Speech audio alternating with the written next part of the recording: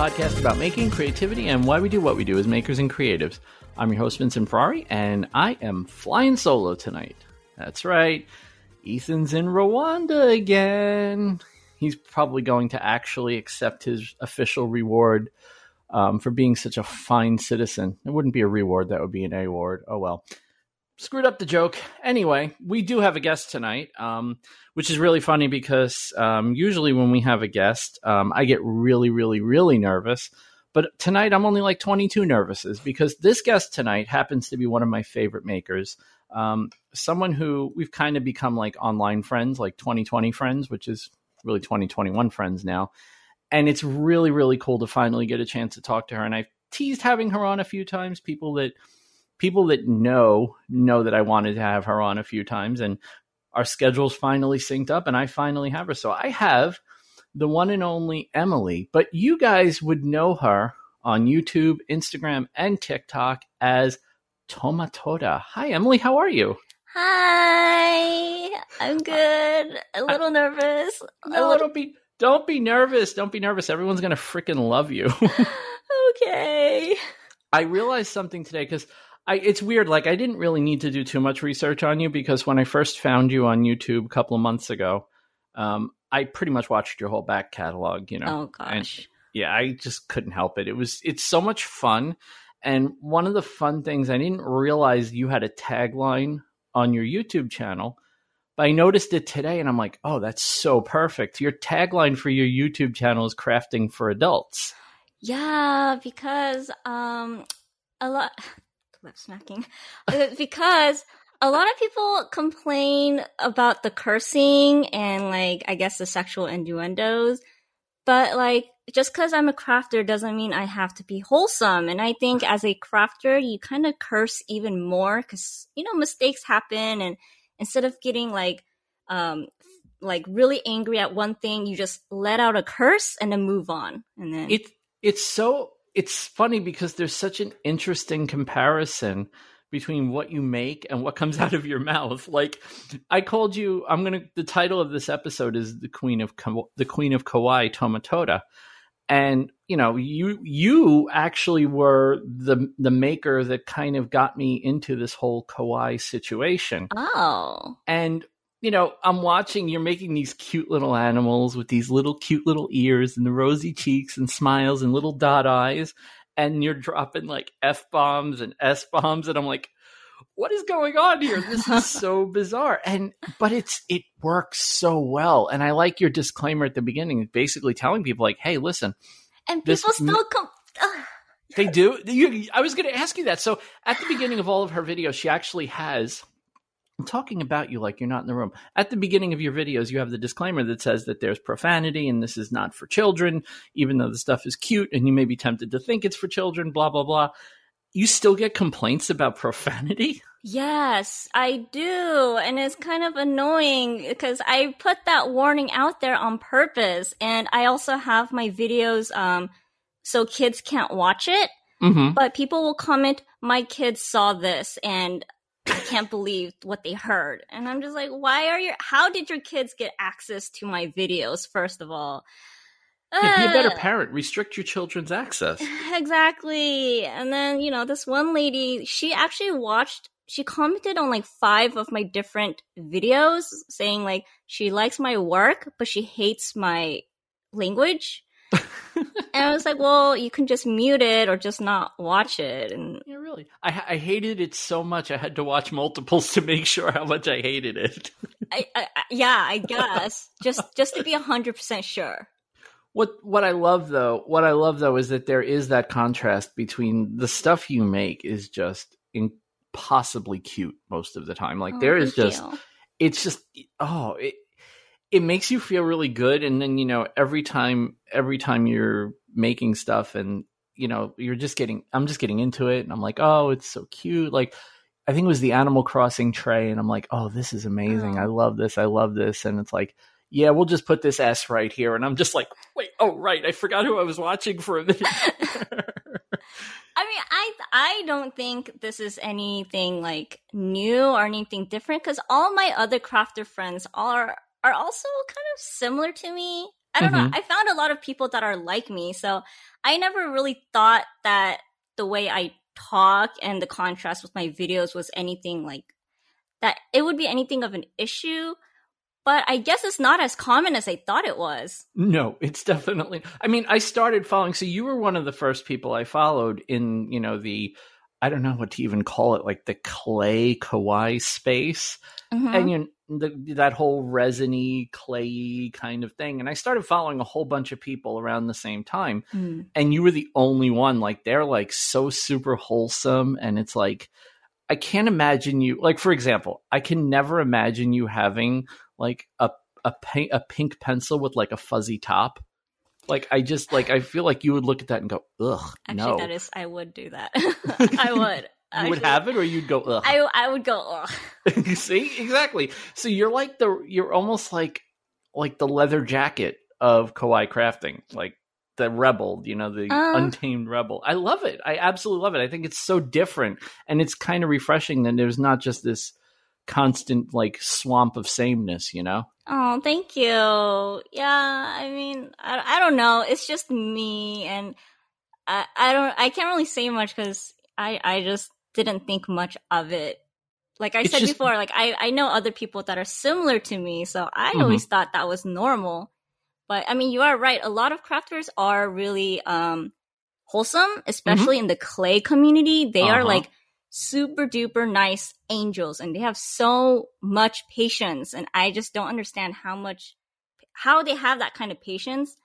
But also, there's some of people that are just like me as well. So well, what I do like is that there is a variety, right? Like, it's not just the same things from the same people over and over again. Like, I like all of this stuff. Like, I like stuff that's ridiculously cute. And for those of you keeping track at home, and I know Emily already knows this, but I'm a 45-year-old guy, and I get all squishy when I see like kittens. Like, it's like, oh my God, kawaii kittens are one of my favorite things. And I get made fun of, jokingly, not like maliciously, but I get made fun of all the time for it. I don't even care. I think it's an adorable style.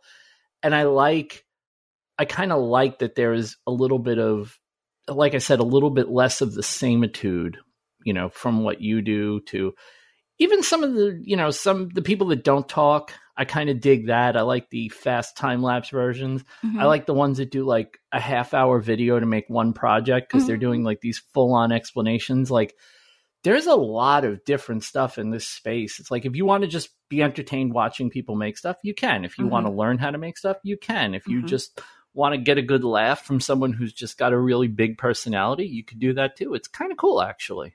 It is. And yeah, I guess, you have a lot of options to choose from, to like what to watch. So like, I really don't know what my style would be. So in the beginning, I did kind of like experiment with all those types that you said, like just watch me craft, or, just full on explanations, or no explanations at all, or something like that. But I found that over time, my style is I have to explain, or else I get like 100 questions in the comments, and then I end up like spending more hours replying to those comments and the repetitive comments. And I kind of have a hard time ignoring people. So I can't like just leave them unless it's really, no offense, but sometimes people leave really stupid questions. So unless it's a really stupid question, I won't answer it. But for the most part, if they're legit questions, I will spend a lot of time trying to be as thorough as possible. So I thought, you know what? It's just better to be thorough in the video in the first place. I never thought of VO like most, in the maker space that I'm more involved in, pretty much everyone does VO in one form or another. And like someone like Jimmy DiResta, for example, he does VO as a way of, as a bonus for his patrons, but he generally does two versions of his video. He just has the sped up time-lapsey version that he does, and then the VO version goes onto his Patreon so everyone can see it. And I never thought of the VO as a way to just head off the questions you will invariably get when you're showing people how to do stuff. That's actually interesting. usually VO is, people use VO as like, oh no, we just have to add a VO because it's a video and that's what you do. And you're actually using it kind of as a utilitarian thing. I like it.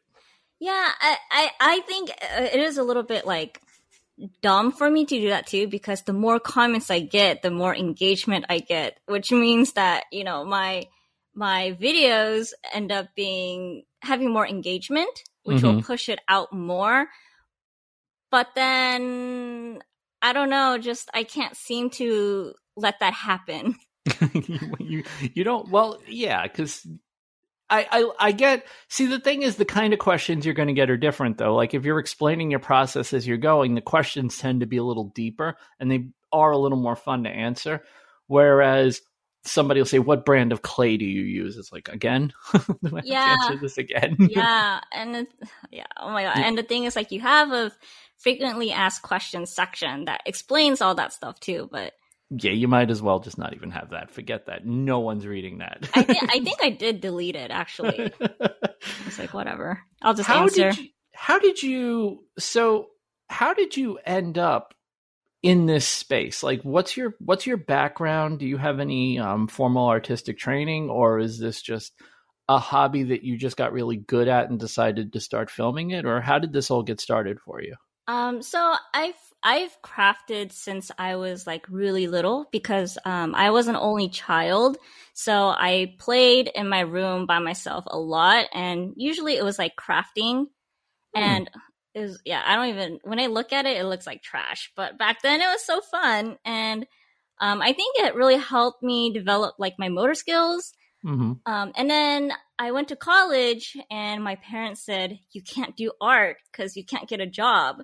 So I went to college, and for the first 2 years in university, I was undeclared. And I tried to dabble in a bunch of different classes to see what I could major in. And not gonna lie, I'm not very smart academically, so I failed a lot of classes. And then I took art because it was a general, what's it called? It was a GE. And I took art, and I loved it. And I was like, I'm sorry, Mom and Dad, I'm going to be an art major. Oh, no. And so, yeah, I majored in art, but it was called visual art. So it's art theory. Okay. Yeah. And then, of course, after that, I couldn't really get a legit job. Because what are you going to do with that degree? Exactly. But I don't regret it, because I did enjoy the art department and like all of my classes in college, and it really developed me into who I am today. Because previously, before that, I was a different person. I never cursed. I was a goody two shoes, followed the rules, just very wholesome person. And then after I became an art major, it corrupted me, and it gave me freedom. It gave me freedom. And so I'm happy with how things developed, but I still couldn't get a job regardless of that. So I ended up teaching English in Korea. And then one of my students, she loves crafting. So she knew I was an art major, and she was like, teacher, make this for me. And she was my last class. So I would stay like an hour extra just crafting with her after class. Oh, wow. And yeah, she's the one who got me into polymer clay. So wow. So she bought it, and then she would be like, make this line for me. She'll show me a picture, and then like I'll go home, and then I'll make it, and then like the next time I see her, I'll like bring it to her and stuff like that. Oh, and then wow. She was also little girl created Tomotoda as we know her. Yeah, she got me so much into it, because I've tried clay before. In college, it was Primo. It wasn't Primo, but it's Sculpey 3. That's what I'm using now, because I'm incompetent and I don't know how to use anything like adults use, so I use what children use. Oh my gosh, don't use Sculpey 3, because my goodness. It sucks. It does suck. It sucks so much. And I didn't know at that time. In college, I didn't know. It's the cheapest, and it's, very easy to handle. So I used Sculpey 3, and like, I was like, this isn't fun. It looks like a blob. Yeah. So then it doesn't hold its shape at all, by the way. It doesn't, and it melts in your hands really easily. So, all right, good to know. Yeah. Out goes my clay supply. I mean, you could use it as filler clay, Right. Yeah. So that's what I thought polymer clay was, until she brought her clay, which was female professional. And which is as hard as a rock. It is, and my shoulders hurt every time I use it. But everything comes out so beautifully. Like after you condition it, after you torture yourself conditioning it, like when you make something, it looks like what you want it to look like. And it has that nice. So I'm making. So one of our listeners, Emmett from Dead Rise Woodcrafts, he's doing a maker's chest set, and they're all makers. He's donating it to an LGBT charity. So I had the bright idea. I'm like, okay, you know what I'm going to do? I'm going to make a rainbow out of polymer clay, out of a block. I'm going to chuck a threaded rod into the middle. I'm going to put that in my drill, and then I'm going to hit it with the Dremel as the drill turns it. I'm going to basically use it as a lathe and try to make a pawn out of it. And I ended up, so I baked it for an hour. An hour. And it came out soft. I'm like, how much more do I have to bake this stupid thing? So I put it in for another half hour, and it burnt. I ended up with looked like burnt toast when I took it out, but I could not get it to firm up in the oven enough. Even now, I drilled the hole in the center, but it's not really as firm as I would want it. And I'm starting to think that, because I watch Samantha from Jessima Tutorials, and she gets, when she makes jewelry, she just drops a piece, she bakes it and drops it on that ceramic tile, and it clangs. And I'm like, that's what I want. I want that clangy, really hardness. Nice. And I think it's just Sculpey 3 just doesn't do that. No, it does not. It does not. And it's brittle. It is super duper brittle too. Interesting. Yeah, you need to upgrade your clay to at least Primo. Like Fimo is a little bit harder to find in the States, but Primo is like everywhere. It's an upgraded Sculpey 3. They're from the same company, but Primo is definitely will get you results way better than Sculpey. Like you need to throw that in the trash or something. All right. How much did you buy? Well, good thing. The good thing is, all I bought was one of those starter kits that has a whole bunch of the 1/4 ounce blocks of the small colors. So I have a lot of it, but I don't have a lot in total. So it's fine. I'll just, like you said, using it as filler is actually a good idea. I actually saw you do that with some scraps when you made the cake slice tray, and I was like, that's genius. You had all this extra clay and you didn't have enough of the blue, so you just rolled a ball of it and flattened it into the middle. I'm like, oh wow, that's smart, because you're never going to see that. That's okay. Exactly. Yeah, I don't like to waste the clay. I heard some people throw away their scrap clay, and I'm like, no, why would you do? I don't understand. That stuff keeps for 6 years. Why would you throw it away? Polymer clay never really goes bad, for a long time. So just keep it around. You never know.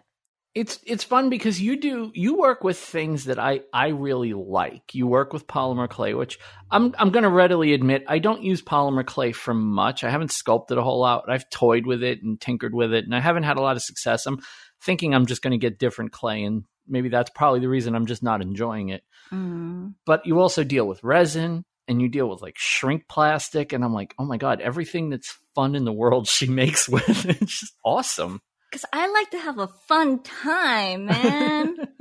You like making, I feel like, I know I make a lot of bigger stuff like cutting boards and stuff like that, but I feel like when I really want to relax and wind down, making smalls is where it's at. I like making jewelry. I like making little pieces. The I like little making details. Yeah, all that stuff. The stuff that's colorful and bright and, that kind of cheers you up a little bit, or, you're in a mood. I have more beaded bracelets that I wear than any human being should ever have. I have a box of them that I don't even have anymore that I gave to a professional photographer to photograph for my website. I don't even have them anymore, and I still have more than I know what to do. Oh my gosh. I just love making them, it's fun. And I always wonder, how much of the stuff that you make do you keep? How much do you give away? Like, because you make a lot of stuff, a lot of stuff. I try to give away as much as I can. I don't keep a lot of it because good. I just enjoy the making process. I like experimenting, which is why I try a bunch of different fun things. Mm-hmm. I love to just experiment and see what the limits are and see what the results are. And I just like the process of crafting, and seeing it at the end is like, it makes me happy too. But then after that, it's like, what am I going to do with it? It's just going to, take up space. I can't really, because I've tried displaying it and it just gets dusty. And yeah, it's another thing to clean. Yeah, it's another thing to clean. So I'd rather just have somebody who will make use of it, have it. So I put, I either sell it or I just give it to friends or family or with orders and stuff like that. Do the people around you know how internet famous you are, or is it just, you don't really talk about it with them? Well, it depends because, the people around me here, since I just moved here, don't really know anything about me. Oh, good. Maybe that's good. You could be incognito. You won't get recognized in Trader Joe's or whatever. But I think my close friends and family, like, they all know, and they're very supportive. They like watch all my videos, like all my posts, comment on them. Like, they're my original supporters. So, they know. But I can't really say I'm like that big because there's just so many other people that are like way bigger than I am. There are, I mean, okay, I'm just going to tell you, and I've said this to you, and I've said it on this show, and I probably said it at the beginning. I don't even remember what I said at the beginning, but as far as I'm concerned, you're like the gold standard. Like, I like your stuff. No. I like your stuff the best. Like, I know that there are people that make a lot of stuff, but I think it's like between you and Samantha are the two that, like, when I want to learn something about polymer clay, or if I want to watch someone make something out of polymer clay, you guys are like the first two that come to mind. Like, I think of polymer clay, I think of you two. And there are very few people, like, my wife is very, very into you two also. Like, she loves your stuff. Like, we sit there and when, you'll drop an F-bomb, we'll just crack up laughing, and you'll finish something and put it on the screen and be just like, damn, that is real nice. Oh, thank you. That means a lot. We watch you, like, I know I can't, it's really funny because I know I can't watch, there are a couple of things I can't watch on YouTube unless I'm watching them with her. You're one of them. Samantha's one of them. And it's like, I know I lump you two together, even though you don't make similar things, but I love watching the process because I have done some stuff with clay, mm-hmm. and I've learned so much just watching you go.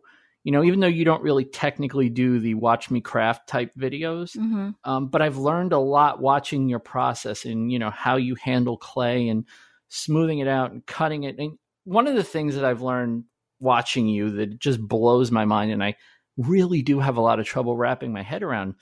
I always say this, your cane work is the best I know of. Oh, thank you. And like, cause you don't just do like really cool patterns in canes, which is kind of some, Yeah. Like basic, the tiles or like the flowers type of thing. Yeah. Like, you do actual recognizable characters in your clay. Like, I remember when you did the Pikachu one, I was like, wait, what? Like, oh my gosh. How the hell did you get Pikachu in a cane? Like, and I've kind of started to understand to the point where somebody we watched did panda bread mm-hmm. in a baking video. Mm-hmm. Mm-hmm. And it was done the same way. Like, oh, that's what Tomatoda does when mm-hmm. she makes her cane. So it's amazing to me that you can visualize, and there was a point to me bringing all this up.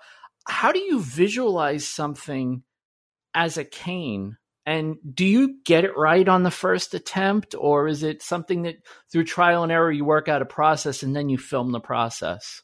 I actually just do it, and I don't have the energy I don't have the willpower to remake things. So if you see it in my video, it's probably my first time making it. It usually is. But actually, that Animal Crossing cane, that was my second time because the first time was just really bad. The shape was just a hair off. It was just a little like. It was not just a hair off. It was just a hair off. It was the proportions were off. That's all it was, really. Everything was off in my mind. We're our own harshest critics, aren't we? Yes. That was really cool. I remember that because you made the cane and then you turned it into a tray, which was like, that's really freaking cool. It was fun. It was fun. I don't get. I mean, I get the end result, and I've seen your processes enough to understand the way you do it.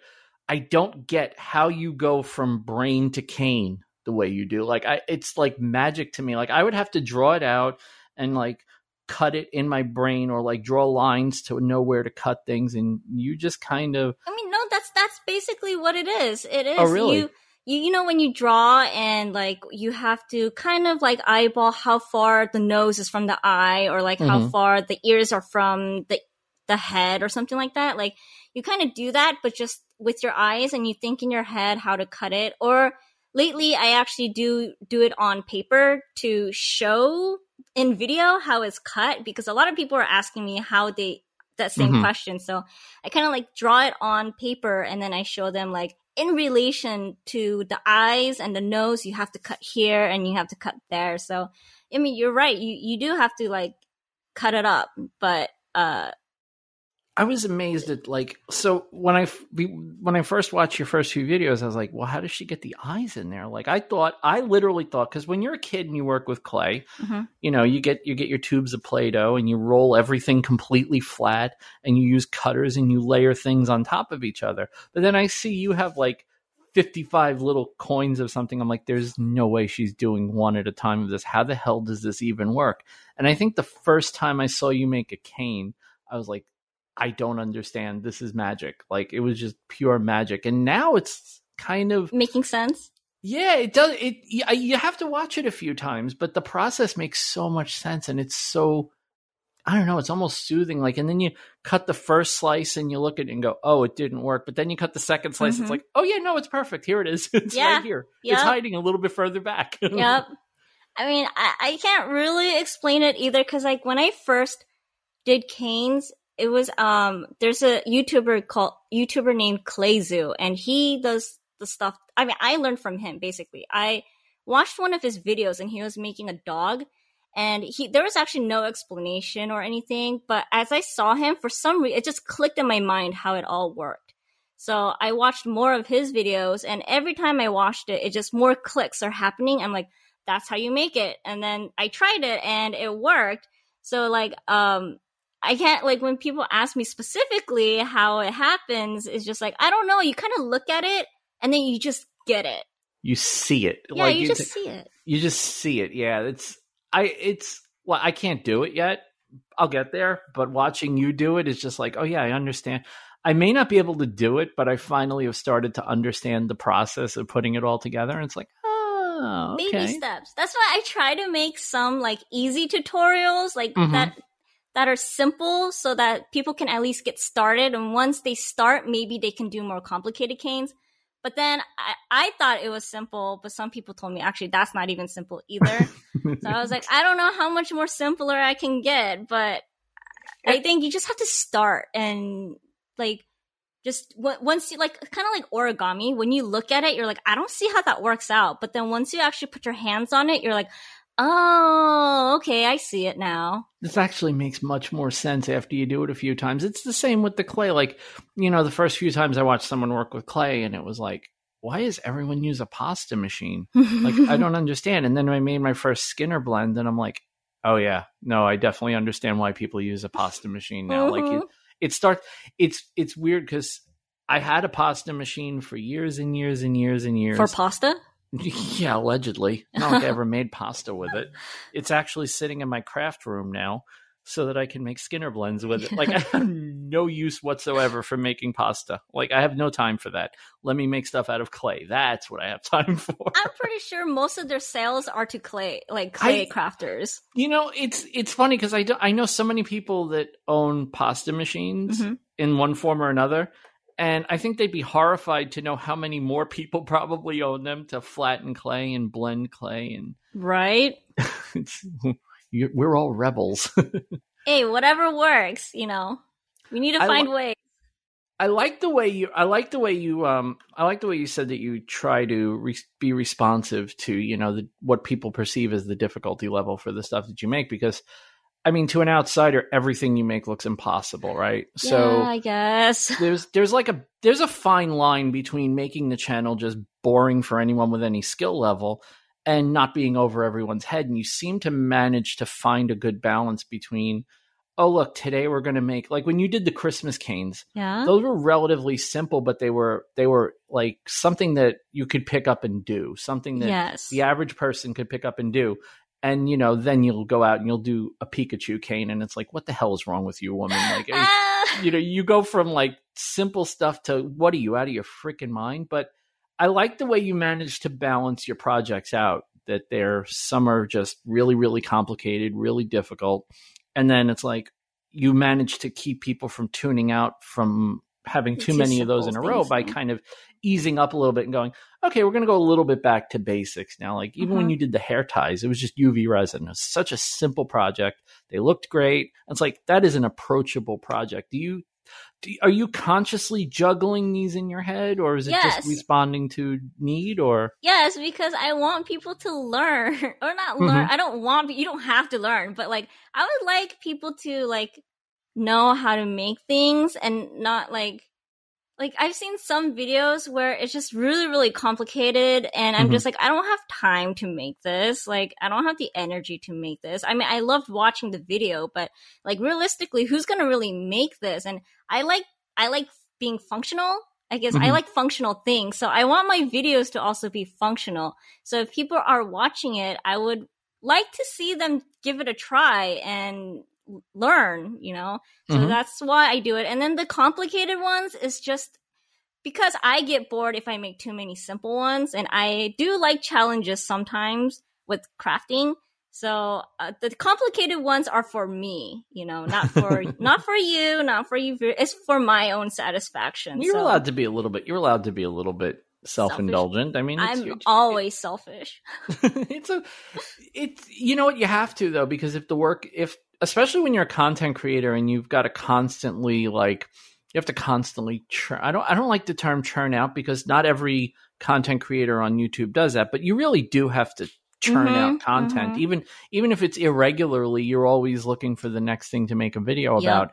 It's that balancing act of, do I just throw something together, or do I do something that I actually enjoy? And a lot of people, we've talked about it on this podcast a lot, where when the maker themselves isn't engaged in the thing that they're making, it starts to show through, and then the quality drops. And it does. You can totally tell. That's why I don't like to make things. That's why I don't do commissions, because usually a commission is like somebody else's vision or somebody else's, idea. And when I'm being forced to make it for them, so I'm not into it, and the quality definitely drops, and then I have to force myself to make it look better, and then it just stresses me out so much. So yeah. Do you find yourself policing your quality a little bit hard? Like, if you're not doing commissions, I know you're still doing stuff for your shop, but do you find yourself, because I see a lot of, particularly like art bloggers and art YouTubers, they police themselves very hard on their quality. Like,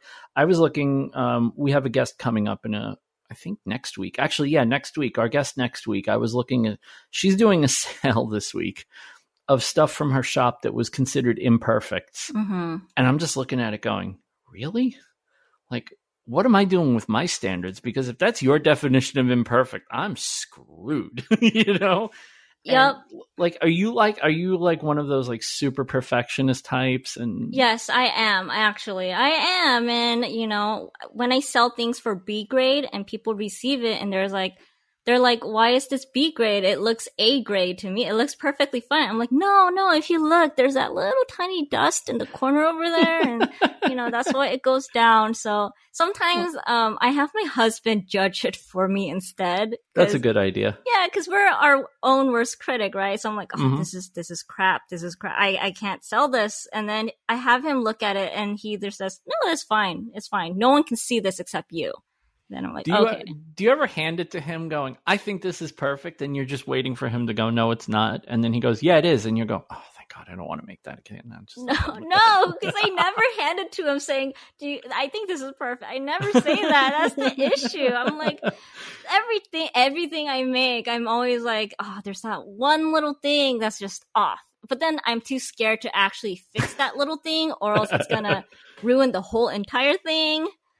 So I'm just that's the problem, right? Because the stuff you make isn't like, so when woodworkers do like a cabinet and it sucks, it's like, well, this side can go up against the wall and no one will notice. Like, your stuff is small and it's meant to be handled and it's meant to be looked at up close because it's tiny. So people are naturally going to look at it up close to get all the detail. And I guess if something's a little bit off with it, it's going to jump out at you a lot more than it would for, say, you know, a cabinet. You know, oh, there's a scratch on the side of it. Yeah, but that side's up against the wall. No one's ever going to see that. True. But if there's a cockeyed ear hook on an earring you made, it's going to be pretty obvious when the person wears it. Exactly. So it drives me insane sometimes, and I think that's also a reason why I can't seem to mass produce as many things. Just because the more items you make at once, the more flaws there are. So I kind of limit myself to a certain amount each time. Well, especially like when you're doing stuff like canes where you're making multiple things from one cane. I can imagine like that's got to be like you do all this work, you put the cane together, you reduce it, you spend hours doing it, you chop it up and you go, damn it. That's not what I wanted. That was my Pikachu cane, actually. Because the thing is, when you make the cane, when it's the original size, when it's huge, it looks good. But once you reduce it, the distortion will pop up. And then when I cut it, the image I kept looking at for hours and hours, that huge image doesn't look like the sliced image. And now I'm just like, I can see where I messed. I was like, oh, I was nervous about this. I should have done that. I should have done this. Oh my gosh, why did I do that? Why didn't I learn from my lesson last time? We never do though, right? That's the other thing. Like, yeah, especially when you're doing something that's not like a specific process. Like I noticed that when people talk about reducing canes, like reducing square canes is a good example. It's yeah, you got to be careful because you got to maintain proportions. Like, yeah, of course you got to maintain proportions. And then you do it, you're like, oh shit, I made a rectangle. Proportions. I made a rectangle. It's like, that's not a square anymore. Oh, well. I guess it's going to be a rectangle this time around. Actually, my chess piece that I was talking about is just strips of the different colors of the rainbow. And I was going to try to roll it to make it into a cane. And as I was rolling it, it broke. And I'm like, oh, I guess I'm just going to do a square cane now. And I stacked the two halves that broke on top of each other. I was like, I didn't know what to do with it. And I was like, I really don't want to do this over. And in the end, it's going to be a chess piece. And I wanted to convey the rainbow thing. But yeah, I can totally understand. Like, and that wasn't even that detailed. It was really, really simple. I was very meticulous though. I made sure all the stripes were the same size. Yeah. And it looked really good. And I was very happy. And I started flattening. And as I'm flattening it, I start to see the colors bleeding onto each other. So I started flattening it the other way to straighten it out. It kind of worked. But I was like, that's okay. That'll be on the inside then. And as I started rolling it literally in half, it broke. And I'm like, all right, I'll just stack it. Fine. It'll work. But all I was thinking as I was doing was like, damn it, Tomotoda makes this look so easy. I know it's not, but you make it look easy sometimes. I know how you feel. Like I told you about that Clayzoo channel. He makes it look so easy. I get so mad. Like I know it's not easy for him. It's just apparently he's been doing it for 13 years. That's why he's so good. But like when I watch him just so effortlessly like blend and make these amazing canes, I start just cursing like, who are you? Like, what? Why? But then I kind of think that also maybe when people watch my videos, they might think the same way. Probably. I imagine there's probably a good contingent of your audience that watches and goes, Jesus Christ, are you kidding? Like, how am I going to do that? You just do it. Nike, just do it. Do you have people I imagine since your stuff is so, I don't want to say tutorials because it's not really a tutorial. It's more of a loose how-to. Because you don't say step by step, do this, then do this, then do this. You kind of because there's a lot of things that if it doesn't work, if this method doesn't work out for you, there's always like an alternative you can do. So like with canes, like I don't really want to say do this and do that because if this doesn't work out for you, you can always do something else. Like like, you know how sometimes I use a drill to like make the holes? If that doesn't work for you, you can totally use a straw. You know, it depends on your preference and your comfort. So that's why I don't like to be too much like, you have to do it like this, because there's not just one answer. There has to be a bunch of people that have come back to you that you've exposed to this as people going, I didn't even know how to do this, and look what I did. I can't believe you taught me how to do this. You got to get a lot of that. I can only imagine you must get blown up with people going, I didn't know how to do this before, but I tried it because you showed it. And do you get those people? And have you had any in particular that hit you? Not a lot, but I do get people who have followed my tutorials, and then they'll show me their results, and I get very excited. I think the last one was actually my Animal Crossing Leaf tutorial. Oh, it was so good. Yeah, someone actually did it, and it came out pretty good, and I was like, oh my goodness, that makes me so happy. And like, you know, some people, like, it won't come out exactly perfect, but they're almost there, and I'll just be like, yo, just practice. Like, you just have to practice and you will get there. Like, you got this far, it's pretty good. Just keep going. And I try to encourage them to keep going, because they did it to a certain extent, you know? They got the hard part out of the way. They got started, right? Because that's always the hardest part. One of the things I like about polymer clay, as far as a medium to work with, is that it's not that expensive. Even the good stuff, like what we would call the quote good stuff, isn't really that expensive. And the tools, I mean, yeah, you can spend the money on tools. Some of the tool sets are very expensive, but I got a slicer and a roller in one set, and then I got all the sculpting tools in another set. I think I probably am into polymer clay stuff for about $30. Like, it's really easy. It's such an approachable thing. Like, even more so, like, I love working. Now, I don't work a lot with polymer clay, but I work a lot with resin. I love working with resin. And that's not approachable. Like, even on the cheapest end, resin is a very, very expensive thing to do. It is. But what I love about polymer clay is that it's kind of, it levels the playing field. And I don't know that people realize that it's not just for making like gingerbread men and Gumby. Like, there is some really high-end jewelry. There's someone, Turtle Soup Beads. She does the most amazing beadwork, and she does it all with polymer clay. Like, all of her beads are done with polymer clay. That's amazing. And I just watch it, and I'm like, she makes these. What's funny, what I love about her is she doesn't make like beaded necklaces, or she doesn't make like malas. She makes like statement pieces, like with hundreds and hundreds of beads on them. And she just sits there and she sculpts, you know, with her hands. She shows you how to sculpt flowers, and she's sculpting flowers, and she's sculpting, you know, different shaped beads. She's doing rondelles and barrel beads and seed. She makes her own seed beads. I'm like, oh my goodness, out of your freaking mind. We need like 1,000 of those to make a little tiny ring. For those of you that don't know, a seed bead is about 1 millimeter. Generally about 1 millimeter with a hole that's about 1/3 of that. So they're those super, super duper tiny beads. Usually you see them in like Native American art. Those about that size. For those of you that haven't worked with them, they are super tiny. She makes all her own of those, and it's like, I don't understand. I don't understand that level patience. Oh my gosh, the hours spent on those.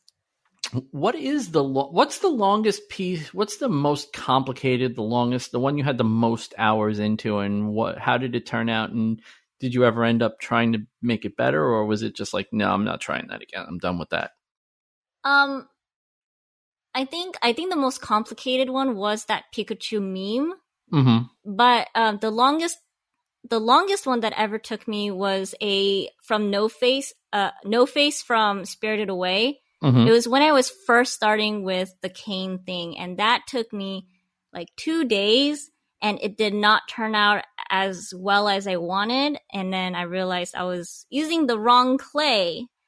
Yeah, using Sculpey 3? I was using Primo, which is not bad, but it wasn't the right clay for canes. And then I think a year later, I tried it again, and it was so much quicker. I did it in like a few hours, and it came out so much better.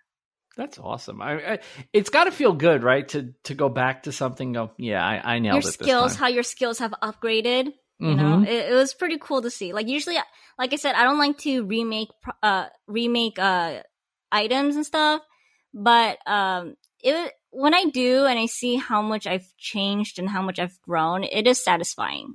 Oh yeah, it's got to be. I mean, there are even every once in a while. So I have all my photos stored in Microsoft OneDrive. So every day I get basically the equivalent of what Facebook does on this day, and there's time hop. Oh yeah.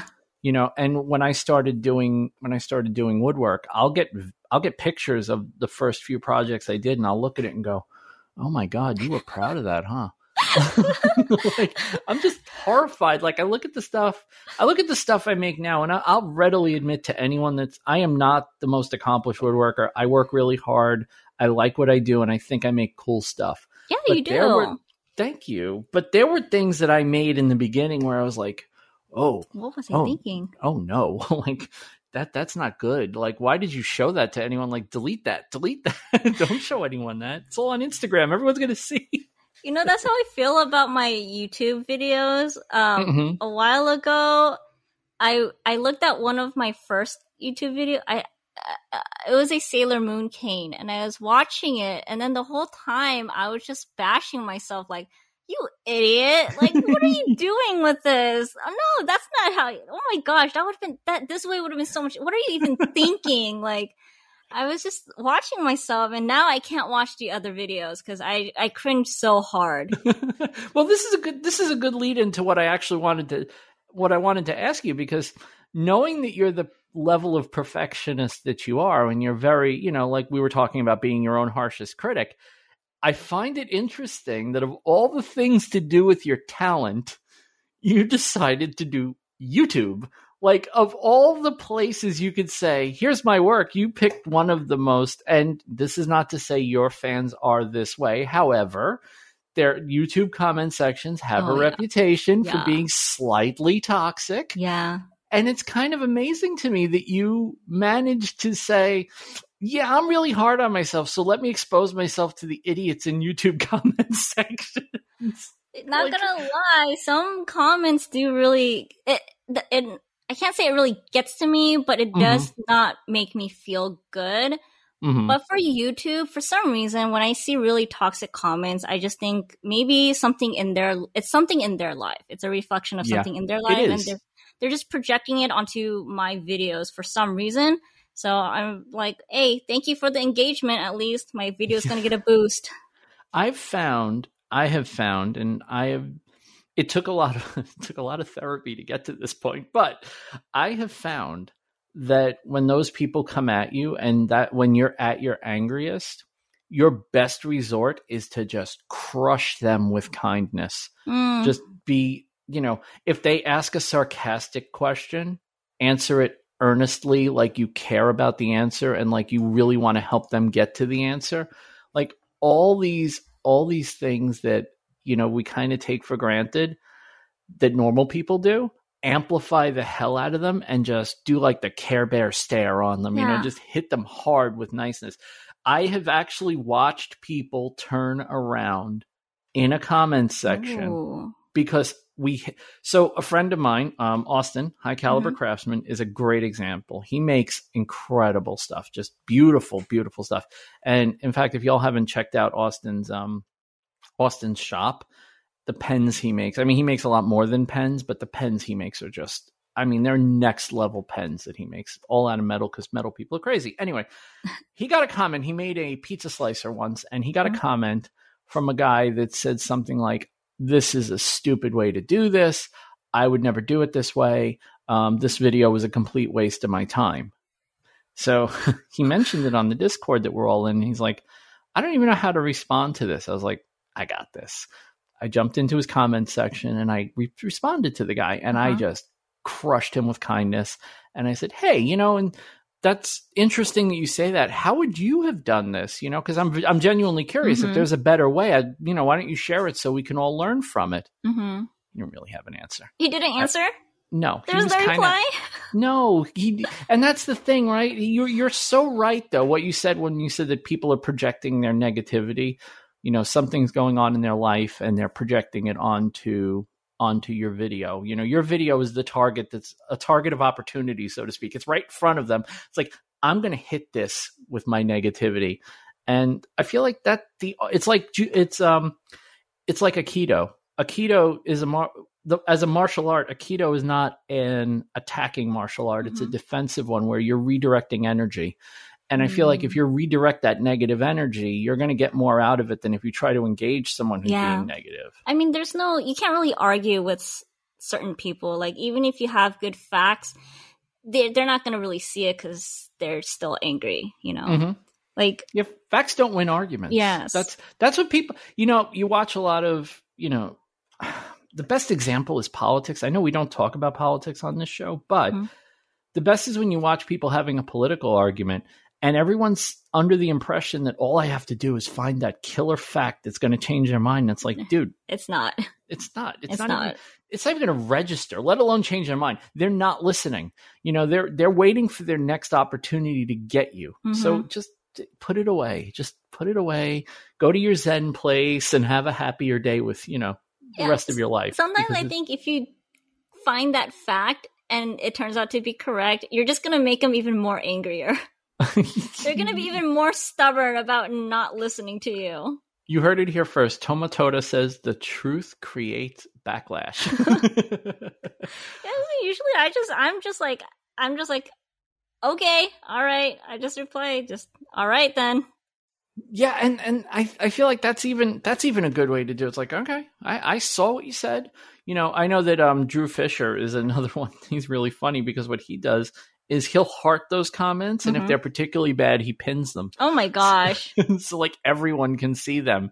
And people are under strict orders to not engage negatively with those comments. And it's like, oh, this guy is just like tired of hearing "have a nice day, thank you for commenting, you're such a nice guy." You know, it's like, but it works because that's not what they're expecting. When you don't give the trolls the reactions that they're expecting, it just kind of comes out a little differently.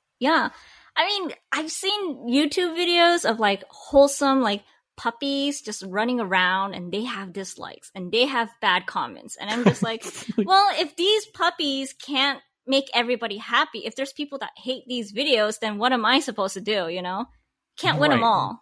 You're not going to win over the puppy crowd with the anti-puppy crowd with Polymer Clay tutorials. Exactly. You can't win them all, so it's just don't bother trying. Just do you have enough? You know, you'll have enough supporters that outweigh the negative. I know the negative sticks out a lot more, but still, just try to not think about it and just think of the supporters. One of the things I dig about, you know, your journey as a content creator was a few months ago when you gave me one of the scares of my life, just as, you know, I started to get to know you, not just your content, when you posted something like, I hate Instagram. I'm leaving Instagram because I don't ever get to see the people I like on Instagram anymore. And I was just like, no, not yet. I'm just getting to know you. Like, no, don't do that. I'd be very sad if I can't chat with you on occasion. But I did notice exactly what you're pointing out, that Instagram has a weird way of hiding things. I've talked about it a few times where I'll think somebody left Instagram and then I'll go and I'll find they've been posting for the last 2 months. Yup. Have you turned around on it, or are you still annoyed, or you're not going to leave Instagram though, right? Oh, no. Okay, I can't leave Instagram because of, so I am still annoyed of Instagram. It's still not showing me people that I want or like that I talk to often. But I do, like, every day, like at least an hour or two, I spend chatting on Instagram with like a bunch of different crafters. So because of that, I can't leave Instagram. You know, all my friends are here, and if I leave, then I won't be able to talk to them again. So I will be staying on Instagram. But I'm not gonna lie, like, my passion for growing my Instagram and just, you know, being on Instagram or like even interacting on Instagram is a little like, it's died. Yeah, I can imagine. I mean, and you know, I look at what you're doing on TikTok, where you have a lot more going on as far as. Oh, no. TikTok is, it's just something that I was like, hey, let's try this out. And then I got one of my videos kind of blew up, and it scared me because TikTok is very toxic, and I think it's worse than anything else. It's worse. TikTok is chaos. There is no rules at all for TikTok, and I think also because when TikTok blew up, it was like 2020, and like everybody was home. Yeah, everyone's home, and everyone's probably like angry or bored, and that probably contribute to the toxicity. But like it was just when it blew up. At first, I was like, okay, and then I got these comments. They were in Korean, and they probably didn't know I was Korean, and they pretty much said it's cute, but it's trash. And then people in the comments underneath was like, yeah, this is kind of useless, but it is cute. And then they're like, yeah, I guess it's just trash. And then, my God. Yeah, and I was like, oh my gosh. And then people kept replying underneath that, and I was like, oh, so this is TikTok. I am so scared. I am so scared. So I thanked them. I was like, thank you guys. Like, even if you think it's trash, at least you think it's cute. And then that's when their attitude started changing. They're like, oh, it's cute. I didn't mean it. Or blah, blah. I was like, well, it's too late. It kind of went from an other to one of us. And it's like all of a sudden, everything just, the whole tone of the conversation becomes something else. Mm-hmm. It's really. And then after that experience, I got really scared of TikTok.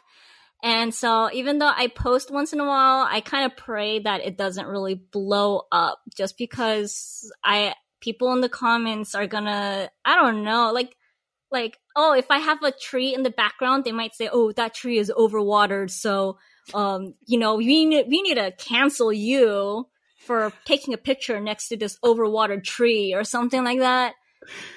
Yeah, TikTok scares me. But I'm laughing because I've seen this. Like, I've seen this kind of thing happen, and it's so ridiculous, but it's true. It's the truth. We had a guest on. It's the one really negative review that we've gotten on the podcast since we started doing it. Mm-hmm. And this one really negative review is like, they don't let the guest. I tuned in to hear this guest. They don't let him talk, and I tuned out halfway through. And it's like, well, okay, not every guest comes on the show and is like a fountain of discussion. Some people need a little bit of time to lead into chatting. Mm-hmm. And the sad part is the second half of the show, the guest that he was talking about really opened up a lot and was talking about, like, we talked about old TV and retro computers. Like, the conversation just went, because this is a podcast about making and creativity, but we had this guy on and we were talking about retro television, and it's like, this is fun stuff. Like, it's a shame that you missed it, buddy. But, you missed out. Yeah. I got that negative review, and I know the guy's name. I know roughly when the review was left. It bothers me every single day. No, you can't let it bother you. No. And that's the thing, right? Like, it's the same with the comments. When you get the negative comments, it's like, I know this is a small but it really hurts you for some reason. It hits so hard. Like, because when you're putting content out, I feel like it's almost like putting your product out. If somebody doesn't like your product, I will bend over backwards if somebody doesn't like something I made to remake it for them. I once had someone ordered a bracelet from me. Mm-hmm. She gave me no direction. Mm-hmm. I mean, literally no direction, except, those black and white stones that you have? I like those. Can you incorporate those and some silver roses into the design? I'm like, yeah, sure, I can do that. Uh-huh. I did it. Oh, like it? Can you do some like spacer beads? I don't like the way the beads are all sitting next to each other. It's like, okay, look, this isn't like design a beaded bracelet. This is like, I get that I do customs, but at the same time, can you give me all of this direction all at once instead of making me make it and then remake it and then remake it? And eventually we did settle on something. She was very happy with it. I guess that's just comes with the territory, but I can tolerate that because it's a physical thing. Mm-hmm. But when somebody doesn't like an episode of the podcast or a video I put out on YouTube or something I put on Instagram where somebody leaves a negative comment, it just, I don't know. It's just like, it's really soul crushing. Yeah, it is. And it's soul crushing. Even though it's just one comment and you have like 20 or 50 or 100 other comments saying good things, that one is just, it only runs in your mind and you're like, oh my gosh, what is this person's problem? There's a theory with sites like Yelp where it's like, oh, people are way more motivated when they're angry. Yes, and they're much more likely to leave a negative review. And it's just like, it's the same thing when people comment on your videos, your podcast, all the stuff that you're making. it's like, oh yeah, I think you suck, and I have no problem telling you suck. Whereas if you're doing awesome stuff, it's like they just watch it and they walk away. They're like, oh, like, cool. oh, cool. Yeah, this is, exactly. Yeah, I've made it a process. Once I started realizing how much the negative comments affected me, that was when I started really being more active about leaving positive comments. And like, I literally, I have a new way of dealing with life that, thank God for my therapist, because she didn't come up with this. She kind of goosed me in this direction where it's just turned anger into action. And when I'm angry about someone? something, was that? So to punch someone? I mean, that is action technically, right? I mean, you might sometimes you have to hit someone, and it's just the way it is. But yeah, like if I get angry about someone leaving a bad comment, I'll just go into Instagram, go through my feed, and start leaving really positive comments on everybody's stuff. Like, it's just wow. And it's I'll tell you what, it does it brings you off that ledge very, very quickly. Oh, interesting. And I like that. I like that I've started to develop a reputation as one of those like encouraging, positive type people. You definitely are. Thank you. Oh, I'm going to bottle you up and keep you. But I think that's something that, as artists, makers, creatives, I think that's almost the easiest thing that we can do for the other people that are doing what we do, that kind of just says, hey, screw all the people that are negative. I really like your stuff. I'm a big fan of your stuff. I think your stuff is freaking amazing. I'm going to promote your stuff. I'm going to share it to my stories when you make something cool. I'm going to, even if it's just a DM that just says, holy crap, that was awesome. I think that goes a long way. It does. When you're in a mood and you get one of those, like, the mood just instantly gone. Instantly gone. You feel better. That's definitely interesting. I never thought of handling a situation like that. I don't engage the negative people directly anymore. I used to be one of those guys. Like, I'll sit on Twitter and I'll argue with you for hours on Twitter. I'll go back and forth and I will have the last word. It's like Mark Twain said, never get into a war of words with someone who buys ink by the barrel. I buy ink by the freaking tanker truck. Like, I will sit there. I will fight you all day until you're exhausted and you end up blocking me. Oh my gosh. But I don't do that anymore. Life has to go on. I mean, there's things to do. Yeah, just be like, cool story, bro. And then walk away. And I think that actually, to an extent, that almost makes them more angry. It's like, wait, you're not going to engage me? I'm not getting to you anymore? No, you're not. You can't get to me. You're not that close to me. You don't matter. Exactly. I think you should just spend your time doing something better than arguing with a stranger whose mind you'll never change anyways. Apathy. The opposite of love is apathy. It's not hate. It's apathy. Hate takes energy. Apathy takes no energy whatsoever. Exactly. But I mean, even still, you have because I really don't have the energy. So I'm just like, yeah, okay, whatever. And I'll go on with my life. But you actually take that energy and make it into a positive thing for others. That's what I've been trying to do. Yeah. I feel like that's almost my responsibility. Like, if you want to, it's like, I want to see more positivity. Well, I have it in my power to create more. So let me create more positivity. And I think that that's something that, I don't know. I just think it's something we could all probably do a little bit better. Like, I was on Instagram today, very briefly this morning, and I was going through my stories, and everything is like, if you blank, then you should blank. Every story, you need to do this. You need to recognize this. You need to understand this. And I'm just thinking, like, Jesus, no, I don't need to do any of this. And this is pissing me off. And I'm just not going to bother with Instagram today. Like, it's one of those days where I don't really want to hear all the things I'm doing wrong in my life and have you tell me how I could do them better. Like, I'm just... Who is doing... Wait, what? Who's posting stuff like that? Dude, my Instagram stories today, when I opened up Instagram the first time this morning, I was laying in bed because it's just like a habit. The first thing I do when I wake up is I grab my phone, bleary-eyed, put my glasses on because I can't see crap anymore without my glasses. And I'm, scrolling through. I'm like, oh, I got some Instagram notifications. Okay, who's this? All right, cool. Oh, look, there's my stories. Some people I like are posting stuff. It's like, if you don't recognize blank, then you are blank. And it's like, oh, stop. Oh. Next story. Oh no, it's an epidemic today. Oh no. Okay, close Instagram. I'm done with this. I'm gonna go eat some breakfast. Oh my gosh, I'm so glad I don't really see that on mine. Yeah, you probably, I mean, I follow, so it's interesting because I don't follow people that do that kind of stuff. And if you're one of those overly political types, I do tend to mute people like that because I do want to still follow your stuff. I still want to see what you're doing, but I also don't want to lecture every time I open my stories. Like I don't want that.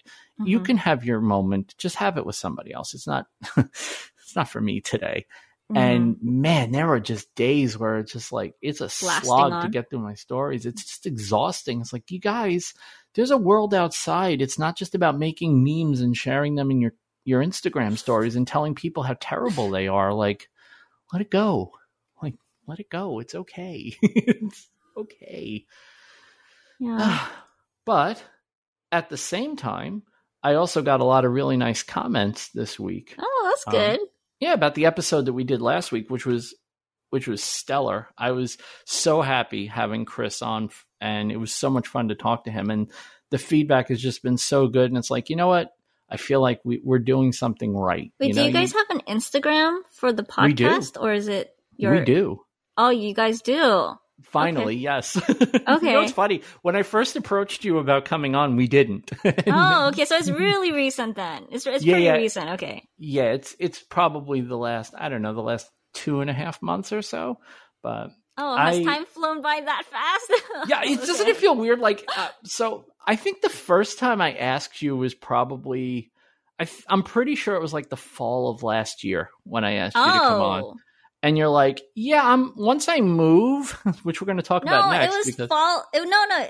Once I move, was it? You said, so you was like, well, I'll do it. You actually said, what you said to me was, I'll do it, but after I move. Yes. And I'm like, yes. Oh, okay, cool. Yeah, great. Okay. So how's that going? I know, like, I'm staring down the barrel of a moving truck soon for my, all my tools and supplies, and I'm crapping my pants a little bit. I'm not going to lie. Like, the idea of moving all this stuff is just, it's very uncomfortable to me. How's it going? Are you finally settled in? Yeah. I mean, so the packing part, even though I had a lot of stuff, the packing part was fine. It's just, what to do with the leftover things that I don't want to take with me. But then the unpacking part was the nightmare because you take everything out of the box and you have all these little trinkets and, things, and you don't know where they should go, or you don't have enough storage. And like, for me, I'm not a person who, like, when I use something, I put it back where I took it from. I just shove it wherever is convenient. Wherever it fits at the moment. Yeah. So when I unpacked, I had to actually, like, pile things into things where they should be and where they shouldn't be. And so that I ended up, I think, like, unpacking for 2 to 3 weeks just to make sure everything was fine. And like, I want to keep it nice, but I know after a few months, everything's not going to be where they're supposed to be again.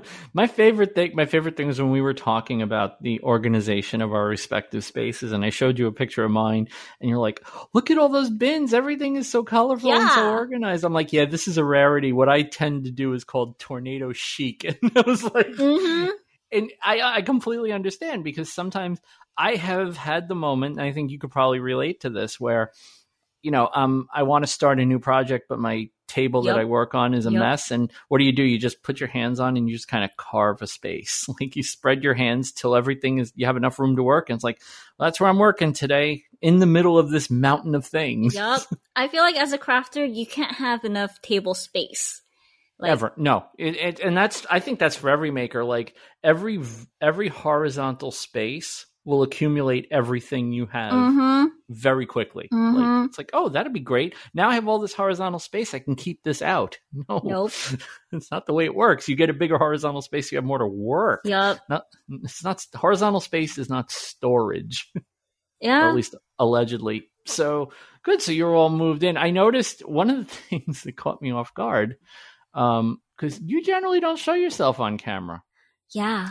And then a month ago, I did. It's like you went to clean your pasta machine, and I saw the thumbnail. I'm like, holy crap, she's on camera. I mean, I do on Instagram, because, you know, when I make earrings, I do like put them on so people know what they look like with them on, because I don't want to surprise people when they order it and they're like, this isn't what it was. So, I do show myself, but like on YouTube, I didn't. And it's just because like the previous place we lived is really bad for filming in general. And that's also why I had to push the podcast until now, until after I moved, is because, the previous place we lived, also the Wi-Fi was not very good. We lived in the middle of the forest, so everything gets cut in and out, or it's really slow, and it's really dark too. So that's why I can't really do anything besides table filming with direct light.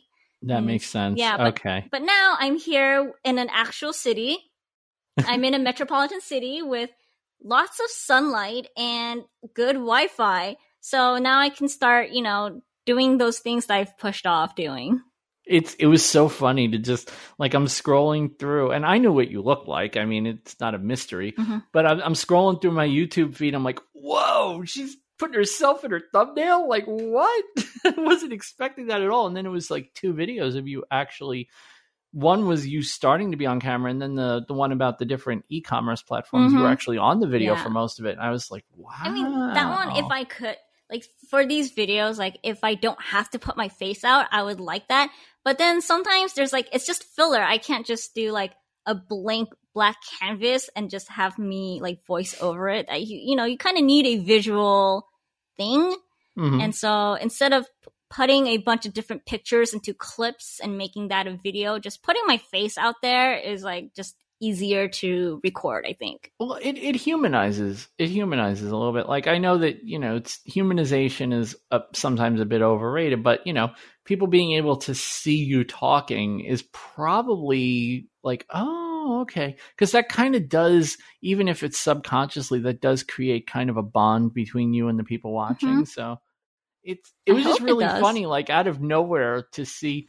I think in the video where you did with Peng Su, with your friend, you weren't even on camera in that one. No. Like, it was just your friend that was on camera. Actually, I was going to. I brought my gear to her house, and I was like, you know, we're gonna film, and then she's like, I'm gonna be on camera, and I was like, yeah, like, what do you think this is gonna be? And then she's like, I didn't even shower.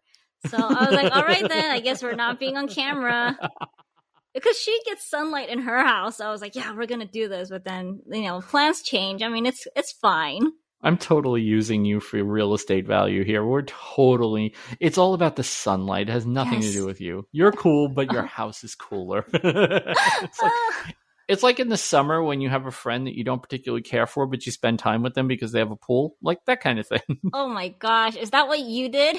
I'm not going to say I did it. I'm also not going to say I didn't do it. So let's just, we can leave it. We can definitely leave that one on the table, but it's okay because I don't talk to him anymore anyway. So. Oh, okay. Do you have your own pool now? Is that why? I deserve that. I deserve that. Let's get into our things of the week. So I know that I know I mentioned it, but I might have not like really mentioned it, or we didn't. I'm really bad, and I apologize in advance. I'm really bad about prepping guests. And based on a podcast experience I just had last week, I'm like, okay, I've just got to do better. Like, I do good at the initial introduction and asking people to come on, but I don't do very well at prepping.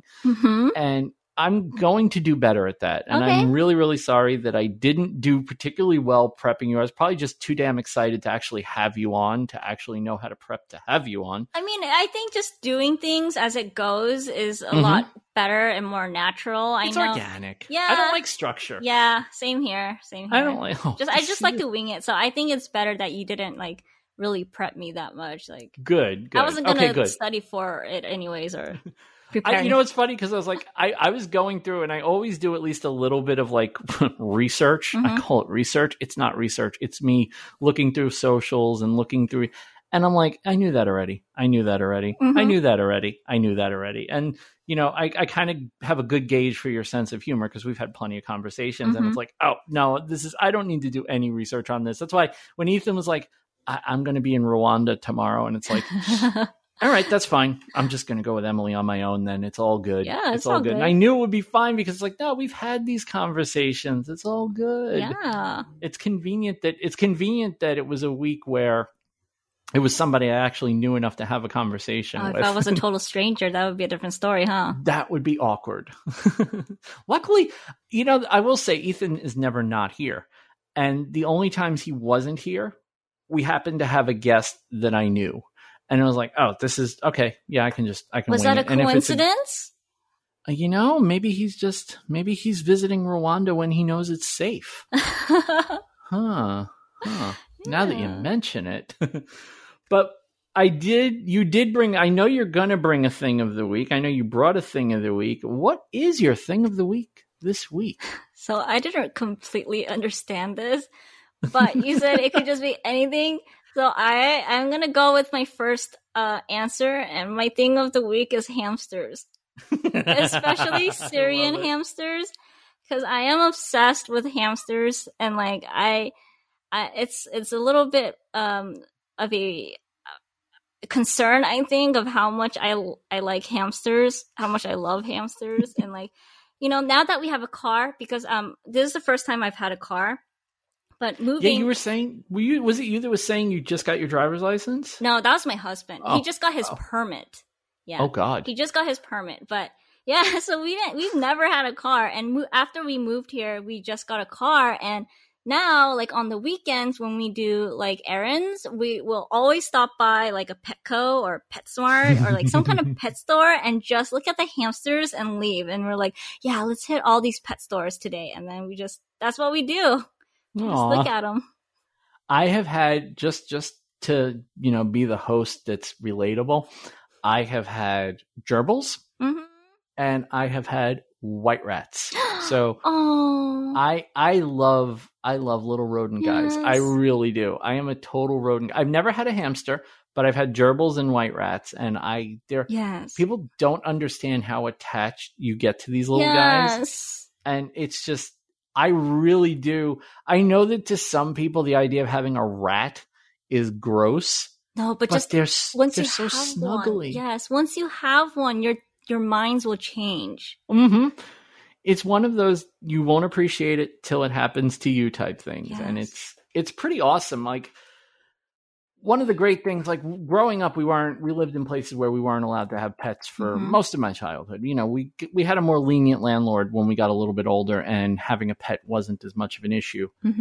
But we weren't allowed to have pets, but we were allowed to have, like, gerbils and, fish. Goldfish, and like that. Yeah, anything that you could put on a dresser, like, you were allowed to have as a pet.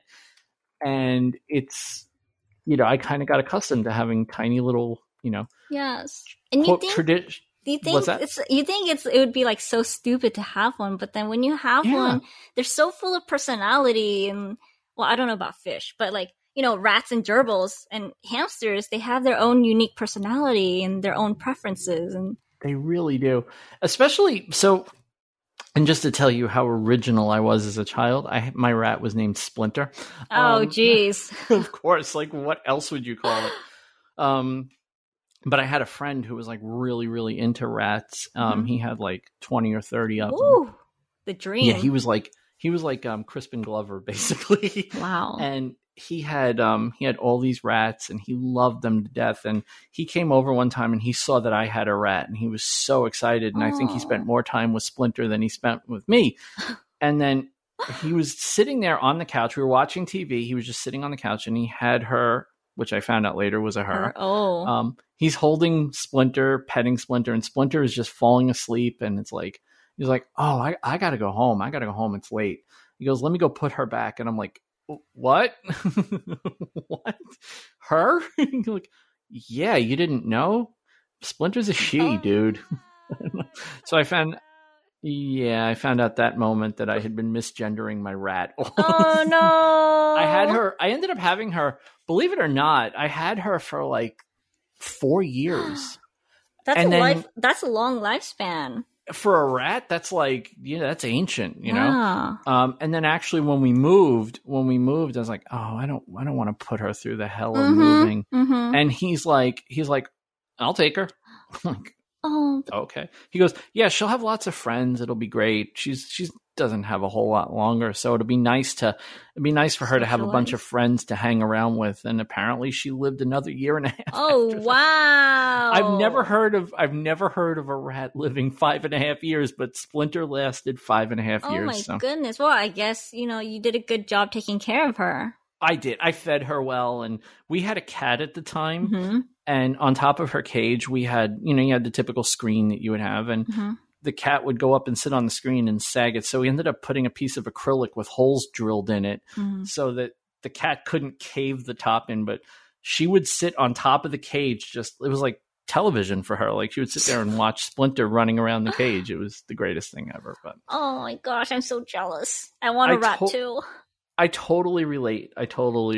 Not to having hamsters, but having a small, cuddly little ball of fluff. Like, they're the best. But the thing is, like, rats, like, they are so smart, and you can train them to do a bunch of things. They're very intelligent, but a hamster is so dumb. Like, nothing, it's elevator music behind their eyes. And, I mean...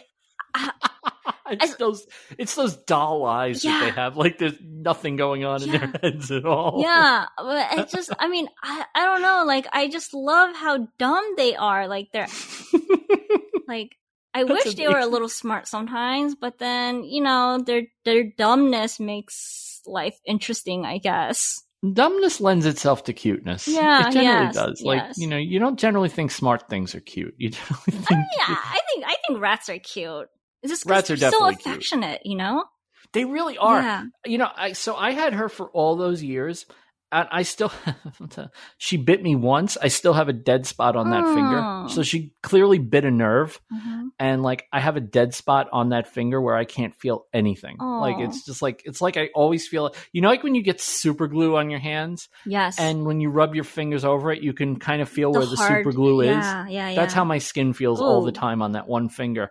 It's just no feeling. She's like, in that remember me. Exactly. Remember me. It's like Splinter was part vampire, apparently. So that's my story about Splinter. I love that you picked hamsters, because for those of you listening, I was telling Emily before we recorded, I'm like, oh yeah, no, we've had people that picked Oots cheese balls and transcendental meditation, and okay, so it happens. Stuff like this happens. Okay. It's whatever has your attention on any given week, or something you love, or something you just want to talk about. Like, it's anything at all. So hamsters, excellent choice. This is going to make a very interesting Instagram carousel tomorrow. That's for sure. Okay. I'll find the cutest picture of a Syrian hamster for you. Oh my gosh. Thank you. Thank you. That makes me happy. My thing of the week is actually a YouTube video from our friends Brooke and Michael at Maker's Workshop. It's just such a good video. So a couple of weeks ago, we had Brooke and Michael on, and we were talking about lasers and stuff. And Brooke made window boxes with her laser, cutting really thick pine and maple, and they came out amazing. Well, she had all these offcuts. So the next video that came out of Maker's Workshop was a laser cut serving board where she took the offcuts and arranged them in such a way and then filled the rest of it with resin, and it just looks so freaking cool. And I actually told Brooke the night they released the video, I messaged Brooke. I was like, well, I just want you to know, A, love the newest video, and B, as of right now, it's my leading candidate for my thing of the week on the podcast, because I love the way it turned out. I loved watching her design process and how she made it, how she came up with the design, how she kind of failed a little bit at the beginning of putting it all together. And the things I like that their videos in general, they're very good at teaching you, not just through, I'm going to show you how to do this, but I'm going to fail on camera, and then we're going to show you how we fix the fails. And that to me is worth $1 million, because when something goes wrong and you only know how it works when something goes right, it's a lot harder to do. So troubleshooting. It's a fantastic video. It's called Scrapwood Resin Cutting Board. Very, very original, unpredictable name that she picked. The thumbnail is straight fire. It's absolutely amazing. Go check it out. And if you haven't checked out Maker's Workshop, I mean, they were on the podcast. Why haven't you checked them out yet? Go check them out. Okay. Also, I want to thank the people that make this podcast responsible. How about the people that make this podcast possible? Yes, there we go. By financially supporting us, because we like people that give us money. Yeah. We like everybody, but we really like the people that give us money, such as Leanne and Nick from Hemlock and Hyde, Dave from Atomic Airship Works, Emily Joyce, Ed from Ed's Clocks and More, Rory from RLL Woodworks, Chris from Full Steam Designs, Jeff Stein, aka A Weird Guy, Debbie Haddock, Jerry Hyduke. Jerry might be, by the way, Emily, Jerry might be the only follower I have that I know closely that knows who you are, and he's probably the most excited that I'm talking to you today. I just want to point that out. He's actually one of your followers on Instagram also. Oh, okay. Joey from JH Custom Woodcraft, Dean Duplantis, Jacob Anguiano, Native Son Wood Art, Robert J. Keller, Scott from Dad It Yourself DIY, the one and only Grant Alexander, Tony Langer from Langerworks, Jacob from Other Dog Designs, Jake from IMakeJake.com, Al Schultz from New York Woodworks, Justin Ofler from Bear Make It, and Greg from Platte Valley Woodworks. And if you haven't had a chance to listen to it yet, the episode of Clamp that came out, episode number 59, features yours truly as the third mic, because Morley goes to Rwanda once in a while too. So I jumped in and we had a nice conversation, Grant, Adam, and I. So if you haven't checked that out, go check it out. Which it was really funny because I was on episode 7 and I was on episode 59, which is 52 weeks apart, which means I was on exactly 1 year after I was on that show the first time. So that was pretty cool. So go check that out. There are good friends over there, and we really like those boys. In fact, one of them, you can probably do some math if you know who we've had on, but we're going to be having another one of them on very soon. So just keep your eyes out for that. Emily, yes? I hope I didn't fanboy too hard. Oh, no, not at all. I actually told my wife as I was coming in, I was like, man, I hope I can contain the fanboying, because this is just going to be really awkward if I just come out and just gush for an hour and a half about Emily and the stuff she does. But I really you did well. Yeah, you did well. I really do like your stuff. I like the stuff that you do.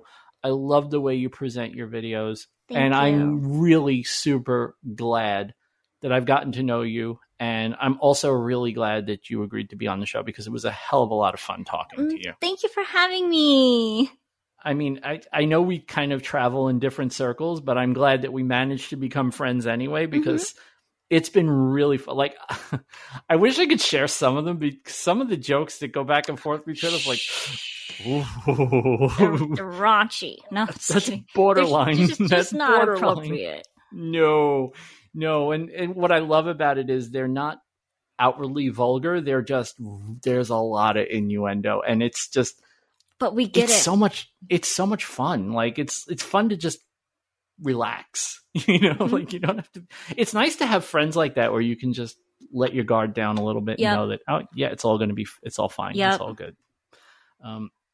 I'm going to have all your links in the show notes so people can find. Is there anything that you want to promote as we close out the show? Yeah, my YouTube. Please watch my YouTube videos. Like, comment, subscribe. It's my only source of income now. Oh, we're going to fix that. We're going to fix that. She was smart enough to get the custom channel URL. Head over to youtube.com/Tomatoda. But I have to ask, by the way, and pardon me if it's a cultural thing that I don't know, but what is Tomatoda? It's funny. That was the only question I had written down to ask, and I got so absorbed into the conversation that I actually forgot to ask it. So as we go out the door here, what is Tomatoda? Like, so I don't understand. Tomatoda in Korean means it's a tomato. Okay. Yeah, it's a tomato. That's the name of my shop, pretty much. My brand. It's a tomato. Yeah. Is that so? Above in your banner, is that Tomatoda in Korean? Yes, it is. Okay, got it. Yes. Cool. See, this is one of those things that I've always wanted to know, but I always knew that when you were on the podcast, I wanted to ask you what Tomatoda was. So Tomatoda means it's a tomato. Yep. That's freaking fantastic. And now you know, and now everyone knows. Thanks for listening, everybody. We will see you again next week. Have a good one. We do have guests for the next couple of weeks, so don't worry.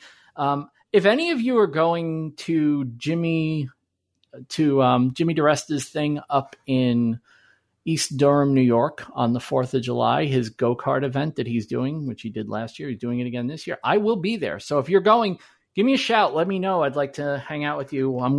I don't know if it's appropriate, but I think I am going to bring some stickers and stuff. And hopefully I get to see anybody that's coming there because I will be there. I do have a dentist appointment Friday, so hopefully it goes well and I'll be able to be there. But if either way, the podcast will be back on Monday, and that's all you guys care about. That's all you should care about because that's all I care about. Until then, have a great week, everybody, and we'll see you then. Bye-bye.